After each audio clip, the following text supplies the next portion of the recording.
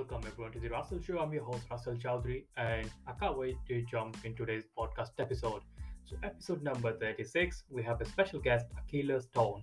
Akello Stone has been a justice socialist, a professor for 20 years, both in person and online, teaching courses that include social problems, families, and intimate relationship, and sex and gender. He has served as a board member and volunteer mentor with the numerous youth development NPOs and was a former executive director of Hill Harper Manifest Your Destiny Foundation. He has presented countless workshops, presentations, and keynote speeches. As he served as a host on a camera and a number of large-scale live events, he is also a commercial actor and no struggle to production, having founded several boutique production companies and loves helping other creatives along the own and unique paths. In 2020, Stone self-published book Seeking Selfdom in the Age of Selfies, which offers readers of multidisciplinary approach to getting to know themselves on profound and meaningful level. The book was subsequently followed by a video audio podcast series explores the idea and perspectives shared in each chapter. He has produced and directed several web series, short films, and interview-style documentary called Pushing 50 that explores the challenges and benefit of the being middle-aged in the modern era. He lives in Los Angeles, California.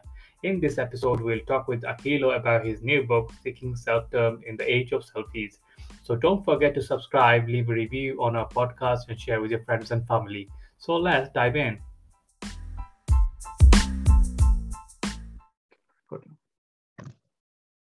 Hi, Akello. Thank you so much for coming to our show. I really appreciate it. I know you have a busy schedule. You're doing multiple things and in your career. So yeah, how are you doing today? Oh, I'm doing great, man. It's the fall is rolling in. I'm up early, had a couple cups of coffee, and I'm ready to roll. Yeah, I can see the energy 8 a.m. in the morning. The energy you have and positive vibe you have. I really love that. Yeah. It's nonstop, Russell. It is nonstop. When I was a child, they called it hyperactivity disorder, but I turned it into, as an adult, I've turned it into a foundation for creation. Yeah, that's great.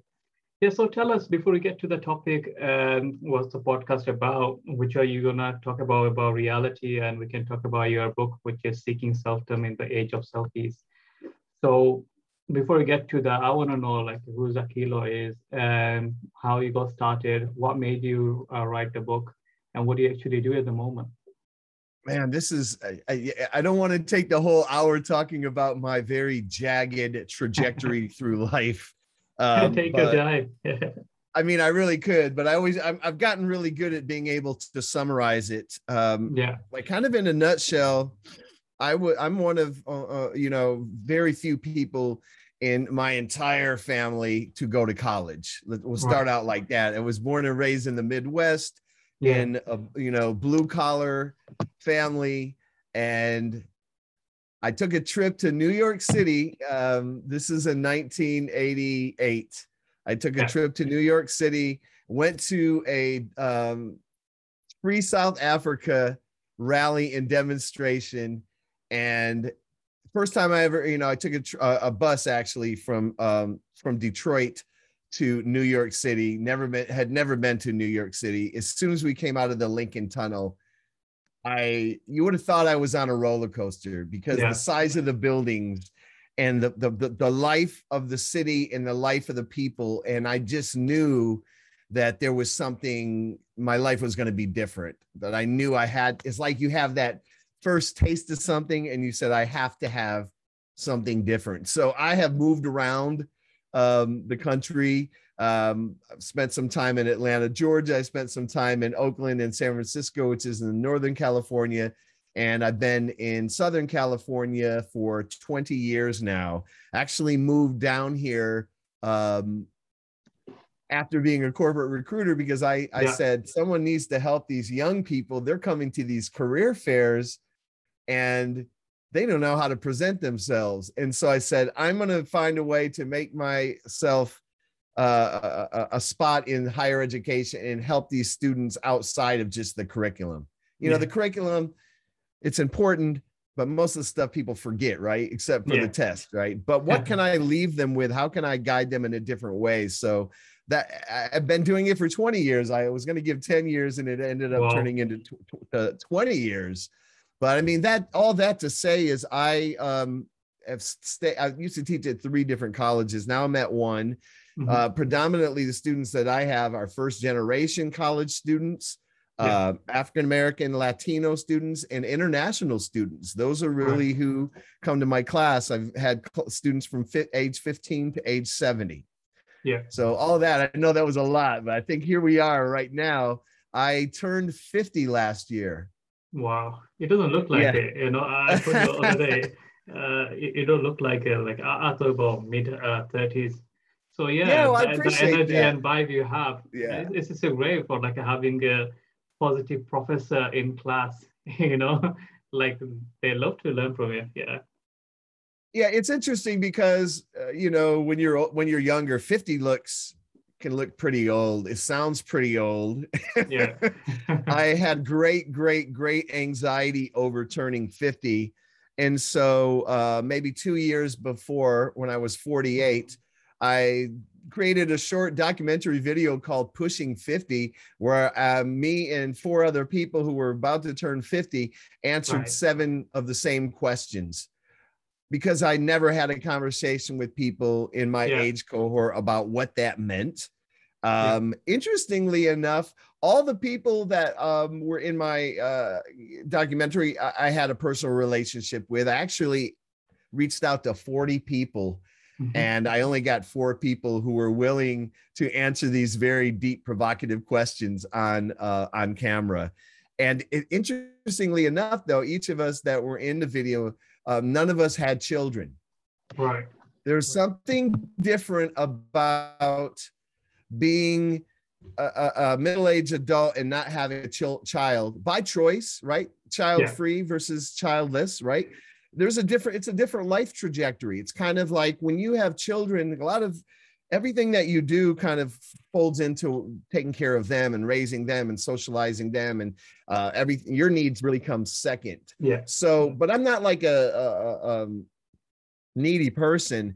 And so my life has been, what can I do if I'm not raising children? Of course, I play uncle, and I'm the fun uncle, but I can step away from that. But it was okay. So what am I supposed to then really be doing for the big picture of life? Because I'm not chasing money. I just need enough money to be able to, live a basic life. I don't need fancy things. I don't need big house and all that. But what I do need is some sense of purpose.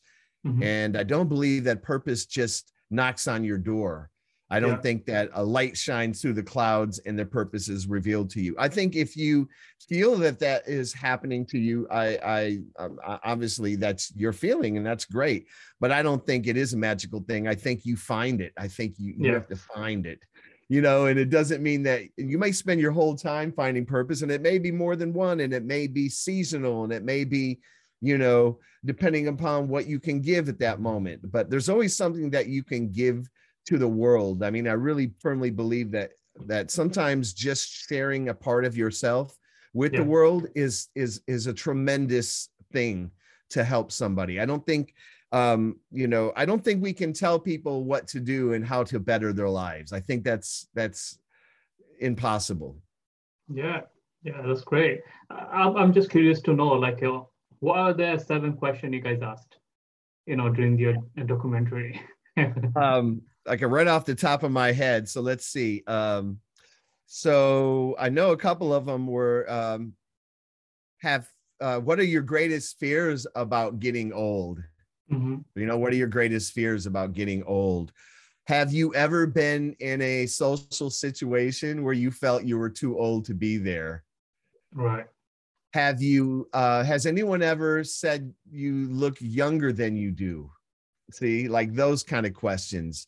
But the question, and so kind of leading up to this idea of what does it mean to turn 50? Like that was the lead question. What does it mean for you? And I promise you, and the reason that I always bring this up is because, again, I hadn't had these type of conversations with people that I've known for decades. We just didn't sit around and have the conversation, right? And so I said, here's the questions. I want you to self-tape. So, you can, whenever you feel comfortable, set the camera up.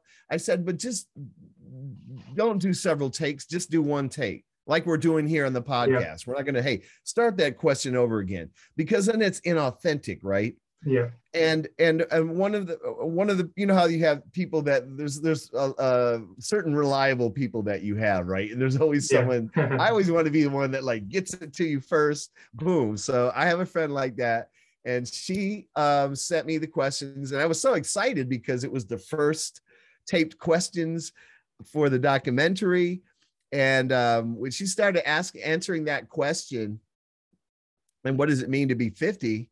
And she starts off by saying, it means that I probably don't have another 50 years. I kind of like teared up. I never thought about, you never think about that. Yeah, we're all going to die, but then we don't talk about it. So it doesn't even exist. Right. And then I was like, oh, we don't have 50 years. I was like, do I even have 25? I mean, can I squeeze 25 or 30? And then I think about how fast the last 25 or 30 years has gone by. And I was like, damn, wow. So for me, even though I did the documentary kind of, to share that conversation with people, it was really, for me, it was a cathartic experience for me, because I said, by the time I'm 50, I want to jump out of a plane. I want to write a book. So, which is why I was like, okay, you got to start getting on these to-do lists, these bucket lists, right? I mean, people have bucket lists and they're not necessarily a formalized list, but there are certain things that I was like, I have got to try that. Actually, because of COVID, I had the skydiving was delayed for like 6 months. Yeah, everything was shut down. It did finally happen, and probably, yes, and that was probably the most blissful experience I've had on the planet. Even better than taking drugs or alcohol. I can't do that. I can't do the skydiving. I'm scared of height. Don't know what will happen. But that is the reason, if you've identified something that causes you anxiety and fear, and if you avoid it, that fear is still there. Yeah. You know what I mean? Like you're on the top of a building or you're this. So, I'm the kind of guy where it's like, if something is challenging and something that I fear and something that I am actively avoiding, well, damn it, I need to kind of look into it and I need to do that, So the only thing that I think that I'm afraid of now is snakes. I haven't figured out a desensitization, but I'm open to it as long as they don't have teeth. Yeah. Slowly you'll get there, experiencing different things, isn't it? Yeah. So come to the topic today. So you wanted to talk about reality of life, right? So what do you mean by reality of life? And can you explain it a bit to us?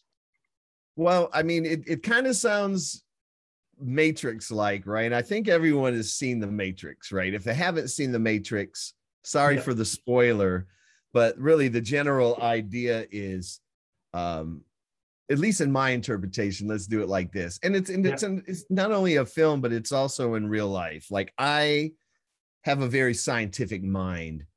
Probably in another life, I was a neuroscientist, because I late in life, I find out all these fascinating things that I wish I would have known early. Yeah. But, I'm fascinated by the brain. I think the brain is pretty much it's the organic recreation of the universe.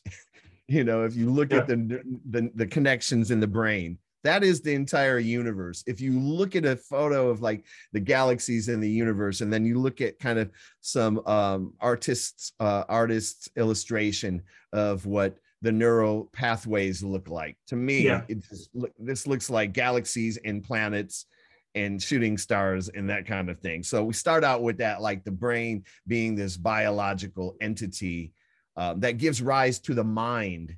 So the mind is where, again, this is all my interpretation. I everyone has their opinions, but the mind is kind of the consciousness aspect. The mind is about awareness.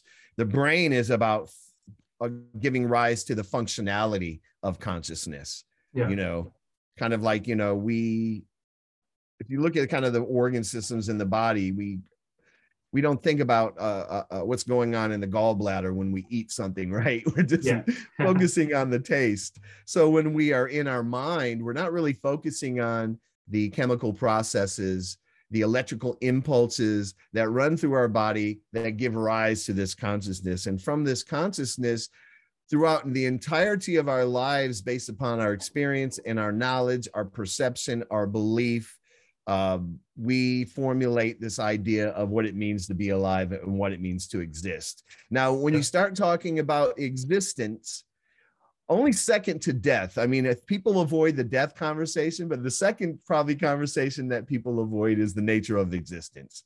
It's like, what are you, a philosopher? You know, I find it kind of tragic that academicians who have these incredible ideas, incredible thinking on things, are unable to decode that and decipher that so that the everyday person can really understand it, you know?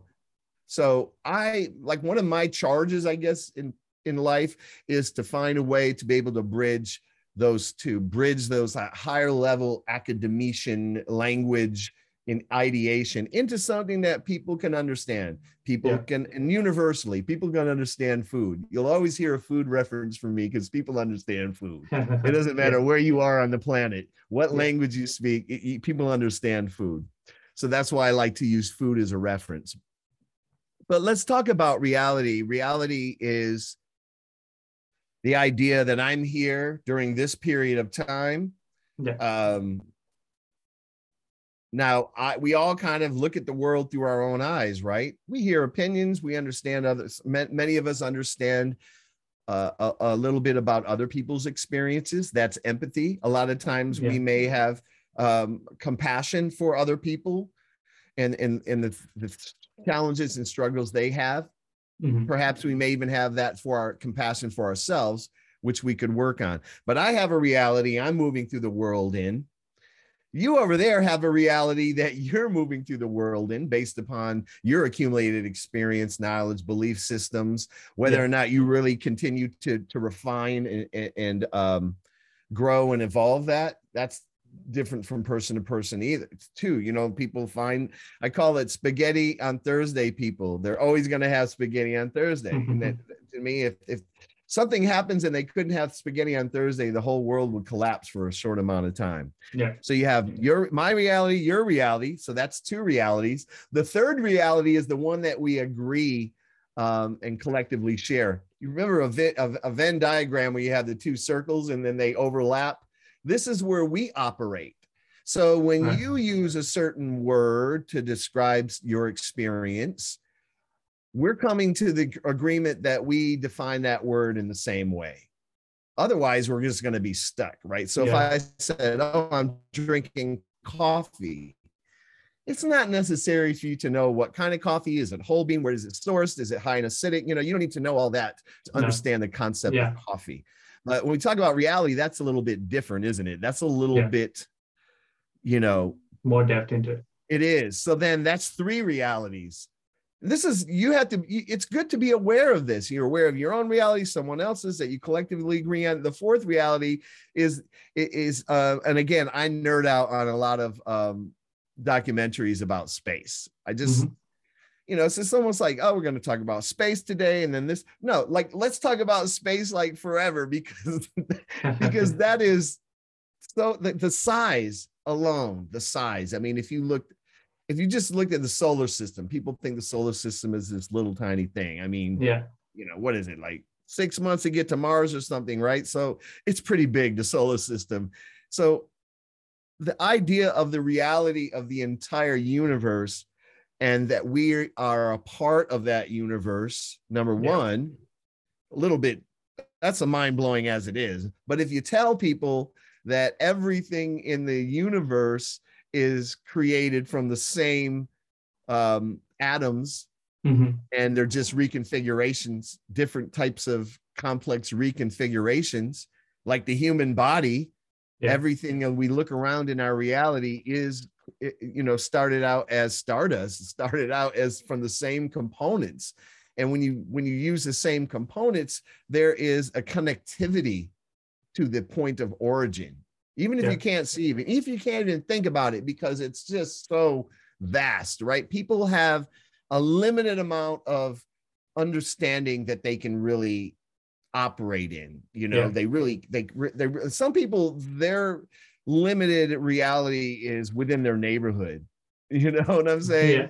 They don't even go that far with it. And then other people are more kind of like bigger, broader. Then you get the global people, and then you get people looking at that. So then you have to also, in your day to day, you have to add that fourth dimension, because if you put the idea of this, if you put the idea of a reality that's outside of our comprehension, because we just, we have not been able to formulate the language to describe and comprehend. It doesn't mean that we can't. I think there's things that are locked in our brain that we are not going to be able to pull out, because we don't have the language. We don't have the ability to really think about it. It's just too big. It's like trying to pick up an elephant with one finger. It's just not going to happen. But we can think about picking up the elephant, but we're not going to be able to do that.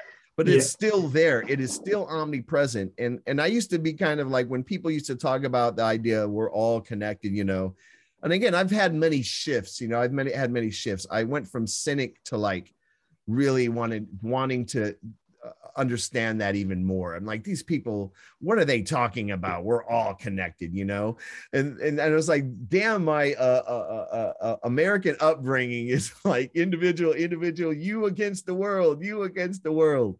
And I believe that once we really understand that at the most fundamental molecular level, we are all connected.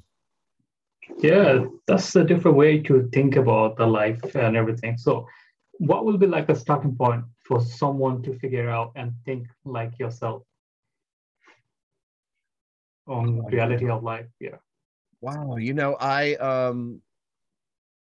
I don't believe that like one religion or one scientific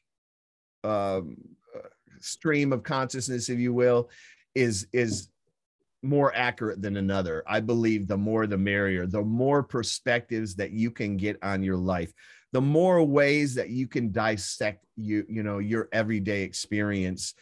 Because I am a sociologist by trade, but I also see the manifestation of society within our psyche. So there's that aspect. I really think that a good starting point for people is to observe their own interpersonal dynamics with other people. Like step back and reflect on a conversation that you've had with someone recently. And then ask yourself, how much did you ask for clarification for things that were ambiguous? How much did you push that person to expand their thinking on a subject? How much did you yourself share with that person? Did you hold back?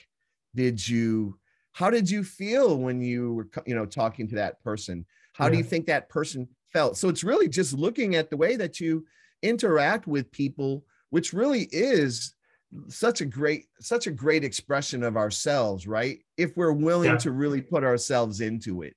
Now, I can decipher between a very quality conversation with someone and one that is just obligatory, like let's get it done and then move on, and there's no real interest. I can easily get out of those conversations. When I was younger, I would be stuck in those conversations and not know how to get out of them, right?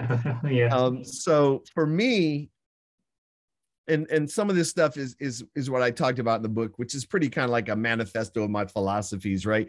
But I talk about the ability to think on your feet. Because it's one thing to establish, like, again, being a commercial actor also in LA, there's sometimes where they give me this commercial script to do. And it's, like really quick commercials. These are not long, but even if it's like 5 lines, I'm like, who wrote this? Like, who says this? You know what I mean?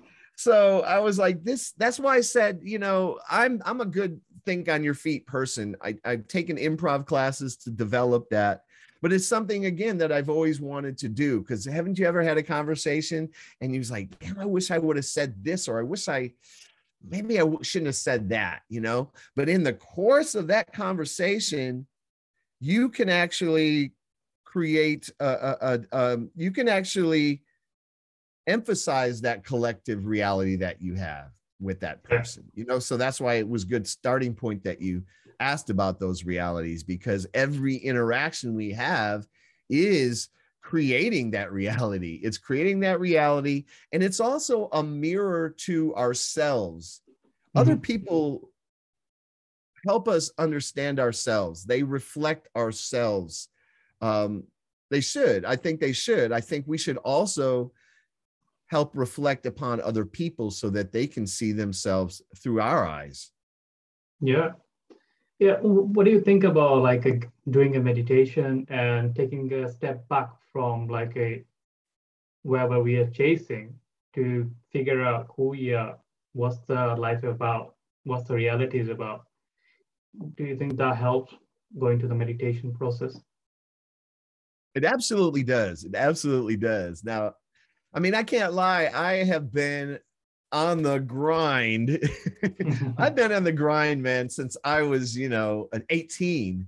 Yeah. I'm like always working, always doing something. If something's not happening for me, I quit that. I start something else.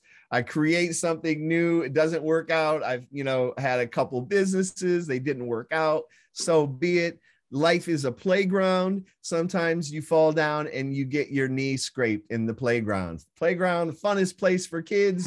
Yeah. It could also be a very dangerous place, right? So if you're willing to play in the playground, but then again, it's interesting. And even though I'm not like, I don't see myself standing at death's door at age 51 now. I'm 51 now. Like that first year was like, ooh, okay, it's not so bad. I'm like, oh, you just made this all up in your head. Like you wanted something to have anxiety about.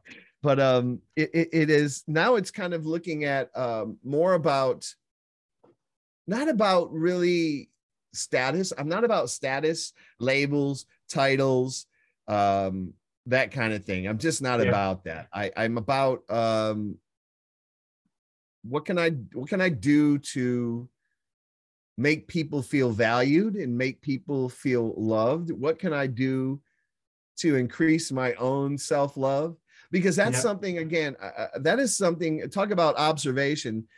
Like the meditation is a great way to just observe how crazy your mind is. You're like, wow, my mind is just like, it's like monkey mind. They call that monkey mind. It's just all over the place. You're sitting still quietly and you think your mind is just going to fold in and go like this, and it doesn't. It's almost like if the parents went away and the kids have a party. So you're sitting here quietly, not moving, but you can't really get involved in the party. You're just observing. So there's that observation. Another thing that I do outside of meditation is I have done different kinds of workshops, half-day retreats, even 3-day.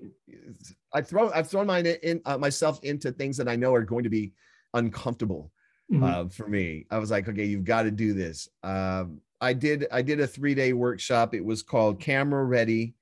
And on the surface, it seems like it was actually more training to be on camera. And I was like, well, you can never get enough training. Maybe there's something more that I need or can get out of it. Yeah. But what it really was, it was like a self-exploration in this really deep psychological way, because of the idea of, if you can really connect with yourself, you'll be able to connect with an audience through the camera. So it wasn't technique, delivery, speed, structure. It was, what are we going to, it's like pre-work. It's like, how are we going to bring ourselves? Because there's so many, and again, it was an interesting thing because I'm one of those people who I'm just myself all the time. Right. There's different, I mean, I can be obviously more professional if I need to be. I can be fun and lively, but my life force runs through me all the time, and I can't play another person. But what I found in this 3-day workshop was that I didn't really love myself. Well, I liked myself, yeah. but I didn't love myself. I mean, for one thing, I just felt like self-love sounded kind of gross and narcissistic, like someone staring at the mirror. Yeah. But like it was like, well, why do I, I had to convince myself that Is it that bec was, is that because of like you wasn't be who you are? You couldn't express yourself? I think I think it was because I had a very turbulent home life coming Mm, up. And, you know, my self-confidence was destroyed before it ever had any chance to emerge. right. So then I spent a lot of time um, existing outside of myself Yeah. as an observer of myself, but not really sitting in my body. Does that make sense? Yeah. Yeah. Yeah. And so as I've gotten older, I mean, this whole breakthrough only happened probably 5 years ago. Imagine that 5 years ago, and you realize you were really kind of observing yourself and you weren't really in your body, you weren't really in your mind. And all you did was criticize yourself and try to work against that self-criticism by Hmm. by you know I want to talk about this too because it kind of come to mind, and maybe you've heard about that. Have you heard people say they want to redefine themselves? Yeah. Like, Yeah. what do you think about that? Let me ask you that. It's an interesting thing, which probably because they're not satisfied on themselves, so wanted to make the change and asking them kind of thoughts they have on their mind. Um, what I think is probably because of what's going on to the world, like a social media, seeing someone like your Yeah, friends, your relative, or like a people we follow on social media, then we tend to be like, oh, I can be that person. Why not me doing this kind of thing? So that's why all of them glamorous thing is all mostly is like a materialistic thing. It's not like a personal growth. Like I try to compare myself to you would be like being stupid because you come from a different background compared to mine, and I have my own identity. You have your own identity. So finding myself, like who am I, and doing my best ability to finding myself. That's why I said like a step back and finding your own reality, like who yeah, you are, what are you trying to do. We talked the other day, like you said, you rather be a second person, an organization, rather than a yeah, top guy. yeah, And I prefer, like, I want to be the top guy rather than a second person, even though I don't earn any money. I just do voluntary work. This is who I am. I. yeah, So, yeah, so it's everyone different. And sometimes, like, you could be the person, like, why not become a CEO? Why not I become a founder? Why not I create a new next Apple? I become a Steve Jobs, but you knew like this is not something you want to be. This is not your purpose. This is not your life. You're not driven by chasing a shiny object, or not driven by $1 billion company, or not driven by like the money and the status of the CEO.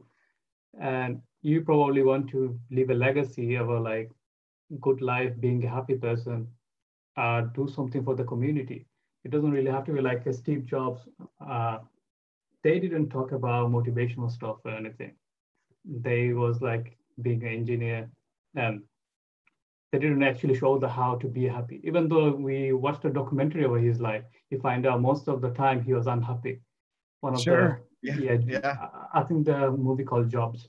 So yeah, I saw him like he frustrated all the time, even though he made the yeah, money and everything. yeah, And yeah, end of yeah, just before he passed away, he had a cancer. That time he realized I didn't give my time to my family, myself. All the time I was just yeah, building and building it. And he had like unsatisfied life. So you can see so many of them athletes, so many actor, actress, so many people like a CEO, founders of the companies, billionaires, millionaires. They couldn't figure out themselves what they want. It's just competing with each other's, like the social status, money, fame. I need to get a Lamborghini. Why I need a Lamborghini? Why I need a Ferrari? You need to ask them kind of yeah, questions. Like I yeah, don't need it. As long as I can get to A to B with the comfort predictable Yeah. way. Like Yeah. I need AC, I need a heating on my car, and like automatic car. That's my preference. It doesn't mean like the car is 2005 or 2021 plate. It doesn't really matter, and how much the car worth. But it all comes down to like a need to show off. And even though you realize them kind of cars, they parked it for weekends. So on a weekend, Sunday or Saturday, they're taking it out. But most of the days, no one really cares about it. And Yeah. Yeah. yeah, so that kind of things like what I think about it in terms of like your questions. So we really need to step back and finding out, define ourselves. Are we actually doing it for others or are we doing it for ourselves? What makes us happy? Like, and it's not gonna be like a one day answer. It's gonna take some time. Like you mentioned, like 5 years back, you're still figuring out yourself. Even though right now you're still figuring out yourself. Oh And yeah. even though Oh myself, I'm yeah. 27 years old. When I was 18, 19, I thought I'll figure out myself, but still I'm figuring out. Like, who am I? You Who will I want to be, and call? you will Yeah, be, yeah, absolutely. And I think that again, you know, I really love that you talked about those really famous leaders, if you will, for lack of a better term, but people that they're the world renowned leaders yeah, in certain fields. The amount of sacrifice, you know what I'm saying? And and yeah, you know, mine's like, ah, man, I don't know. I've been in positions where the accountability kept getting higher, and you know, I just felt like, ah, man, it just, you know, I've had jobs where I've worked 60, 70 hours a week. I've done that. I've had those salary jobs, and I was like, wow, is this really it? And then, you know, because I'm always, and again, it's not about, for me, it's not just always about happiness as much as it is about peace mm, and definitely. simplicity and uncomplication. You know, we're not always going to be happy. I don't think happiness is a permanent state. I think there are moments of happiness and moments of sadness. My Dharma teacher mentioned like life has 10,000 sorrows and 10,000 joys. And Yeah, everybody just wants the joy. That's all they want. Right. it's And never when gonna sorrow happen. Yeah, comes, it's as if they're doing everything they can to stop that. But back on the idea of people saying they want to redefine themselves. I think that refine is it's a better way to describe that. You cannot strip, nor should you strip yeah, away everything that makes you who you are. You know, it's not about evaluating, this is a good part of me, this is a not so good part of me. You know, it's about what part of this do, you know, is helpful to me, what part is harmful to me or to other people. That's yeah. really the question. Those tweaks, sometimes it's little tweaks, it's just a little refinement. I know it sounds way off topic, but I cook. I don't know if anyone else out there cooks. I I cook. mean, I'm chef. I worked in a restaurant for 8 years. So oh, yeah. I love it. Okay, so I'm constantly trying to refine, and I have a small kitchen, nothing fancy, but I was constantly trying to refine the layout and where things were, and so that the Yeah. functionality flows. And there was a breach. There was a breach in the ability to, you know, reach certain jars and things in his cupboard. And this happened twice. I promise you it happened twice. And just this past weekend, I said, I got to fix this.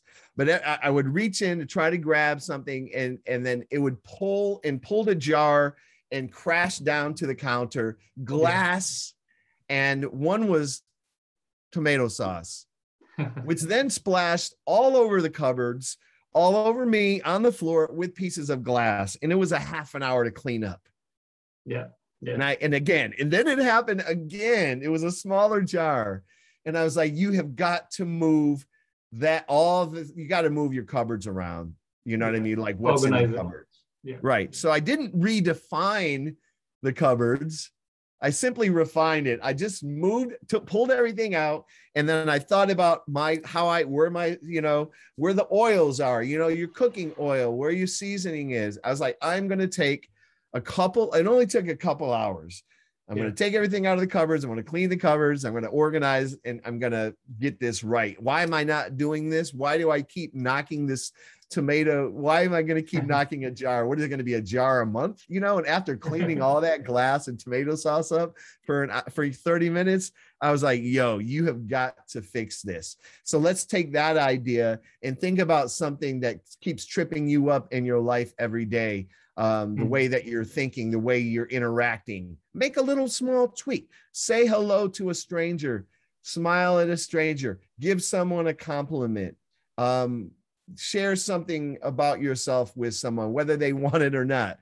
Like, those are little tweaks that I think can make you feel better, make you feel more connected to people. And especially at this time, man, I'm telling you, if coming out of this pandemic, you do not have a greater appreciation for quality interaction with people in real life versus this video. Like, I can't come over to where you're sitting there. You're very far away.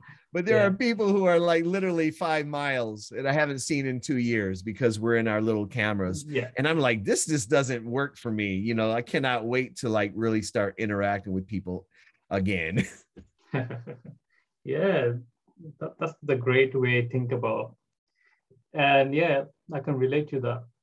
So small changes eventually works on bigger things. Like, we need to appreciate the people around us as well. So sometimes it could be like a family and friends we haven't seen, and going and seeing them, it's a great thing. Like, it's for your better self. It's not like for them. So sometimes I think about, like, I miss my family sometimes with the work, with the family. I have a new boy. So it's a chaotic moment, even though it's been locked down and everything. So sometimes I feel like, oh, I'm going to go later on next month and month after. Then eventually I'm losing about myself, because I'm the one who get more happier when I go visit my family, like brothers, sisters, or friends. So much so for, it's like I'm doing it for myself. It's not about how they think. It's not about how excited they get by seeing me. Sometimes kids could be love me, but sometimes the elders maybe not that interested, because we can't please everyone. But end of the day, I'm the one getting all the joy. I get excited. I get to drive half an hour, 1 hour drive. I'm gonna enjoy my moment driving it, talking to my wife, and have fun with my child while he's in his back seat. And also going to the drive and everything. Then when I get to see them, I play with them kids and have a good time, have a good meal or something. So it's come down to like, why not thinking about, instead of thinking about others, like focus on my own happiness and my own growth. The more I'm gonna do that, it's actually I'm growing myself. So have less expectation for others and more expectation on me, which I can control. Am I going to be happy during the time? Yes. Then why not doing it? So I can really relate to that. That's that's a conversation into itself, is the idea of expectations that we put on people, and we haven't even discussed it with them. They don't even know that we expect certain things. You know, that's again going back to those realities, right? Your reality is that you have an expectation, but it's never been communicated to them, right? And so the funny thing is if you focused on what brings you joy in those moments, right? The joy that you experience is going to expand outward towards other people. And I find some of the greatest joy when witnessing other people having a joyful moment. Right. You know what I mean? And it just becomes, there's this exponential, like for me, it's very interesting because you said, you talked about my energy level. I'm not always like that. Like when I'm by myself, maybe in a physical sense, I have energy, but in terms of my expression, it's not there because I'm by myself. I could be by myself physically for days and not even say a word out loud. There are days like that. And then I have days when I get around, when I'm interacting with you, even though it's video, there's still an energetic component. But then if it's in real life where people are moving and you're in different space together, like when people visit, I do have a couple people that, have been kind of in my bubble. And like when they come over, we'll cook. We'll get in the kitchen. I'm like, let's look at the refrigerator and we'll just start chopping stuff up and cook. Because I don't want to just get around and sit with someone and just look at them in the face. Like, I'm a doer. Like, let's do something. So like sometimes people, I think in the most awkward interactional moments, I think if you're doing something together that, you know, you can, it relieves some of that tension I think that people have. And kind of like think people wonder, like, I wonder what they want me to say or how they want me to say it. You know, have you ever, you know, thought about like how people perceive you and like what kind of self-presentation are you putting out there? And I just had to abandon all that and just focus on what I think I could, who would I want to be? I want to be the kind of person that I would like to hang out with. I would like to be the kind of person that I would like to spend time with. And so if I reach that level and if I enjoy spending time with myself, which I do, imagine being able to bring that to someone else. And then I don't have to do anything different. I'm just being me. Like people that know me know that I am who I am pretty much all the time. Yeah, and it takes care of itself. Yeah. Yeah. So, you know, and again, and I have a long way to go to, you know, get to know who I am, get to know my place in the universe. I definitely don't have enough time left as it relates to the average life expectancy to get it done. But it's kind of one of those things where this is you can live another 50 years though. A lot of people are over 100. You're never going to get there. You are never going to get there because your brain, which is what you operate from and your thinking, is a recreation of the universe, which is so expansive we can't even think about it. So how about that? You'll never get there. So just keep trying. Just climb up the ladder. You'll never reach the roof, but man, every time you get up a little higher, you get a better view. Unless you're afraid of heights. Definitely. So yeah, that was the reality of life mostly covered. So I want to get to your book. So I want to know a little bit about your book, Seeking Selfdom in the Age of Selfies. Why is the title? This is the title. Yeah. I actually learned Adobe Illustrator so I could make my own cover. I made my own cover. I wrote the book. I laid it out. I took my own selfie for the back of the book. I wanted to be 100% me because I wanted to challenge myself in that way because I'm a left brain, right brain guy, you know? Do you mind if I read the back real quick? Yeah, sure. Go ahead. I like to, I don't have this down to memory, but it says, we live in a time of great irony. We take countless photos of ourselves, post them to social media for others to view, and yet we don't really see ourselves. While many seek power, material gain, and that elusive thing called happiness, countless others seek something more, both a deeper relationship with themselves and a greater understanding of themselves. Selfdom is the consummate curator of our multifaceted identity, the custodian of our grand purpose, and the champion of our limitless imagination. Cultivating this important relationship offers us new ways of looking at our lives and life itself through multiple lenses that challenge our intellect, strengthen our interpersonal connections, and invigorate our soul. The ideas shared in this can be profound catalysts for personal growth and transformation, predicated on your own terms, executed in your own way, and accomplished in your own time. Like part of this book was like, I'm so tired of people putting these books out and these multi-step plans and come to my seminar for, you know, $800 and you can learn how to grab life by the horns, you know? And it was like, it's all here. You have all the answers right here. You really do. You just haven't tapped into it. Right. You know, no one can give you the answers because there is no cookie cutter plan. You know, each one of us, we're like snowflakes. As much as we like to say we're commonality, we are so different from one another. Even I love looking at identical twin studies, right? because identical twins have the same genetic material, they're raised in the same environment, but those micro experiences that they have and those nuances of personality. So those are some of the things that I tap into is personality, looking at, how do we think? Have you looked at the way that you think? What is your process of thought? What about your emotionality? See that? I mean, again, these things, if you haven't even looked at these things, save your money for those seminars. Just take the time to look. What is your emotions like compared to other people? Do you feel deeply, or do you feel more of in a neutral? Like, are you more neutral? Are you more middle of the road in terms of your emotional expression? Especially when you have those intense moments of extreme grief or extreme exuberance. How do you express yourself in those emotional moments? Doesn't mean that you're not experiencing the emotion, but there's a lot of people that express emotions in different ways. Just because you're not crying does not mean you're not feeling an intense grief, right? Yeah.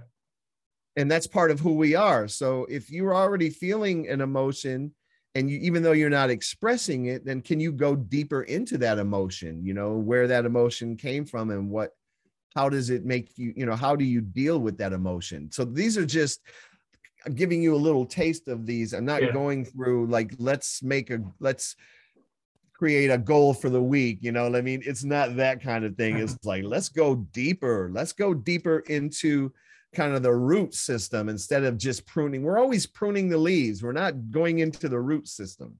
Yeah. That's great. So if anyone wants to, I don't want to like everything you want to tell on the podcast about your book. I want people to go and read it themselves and get benefited from it.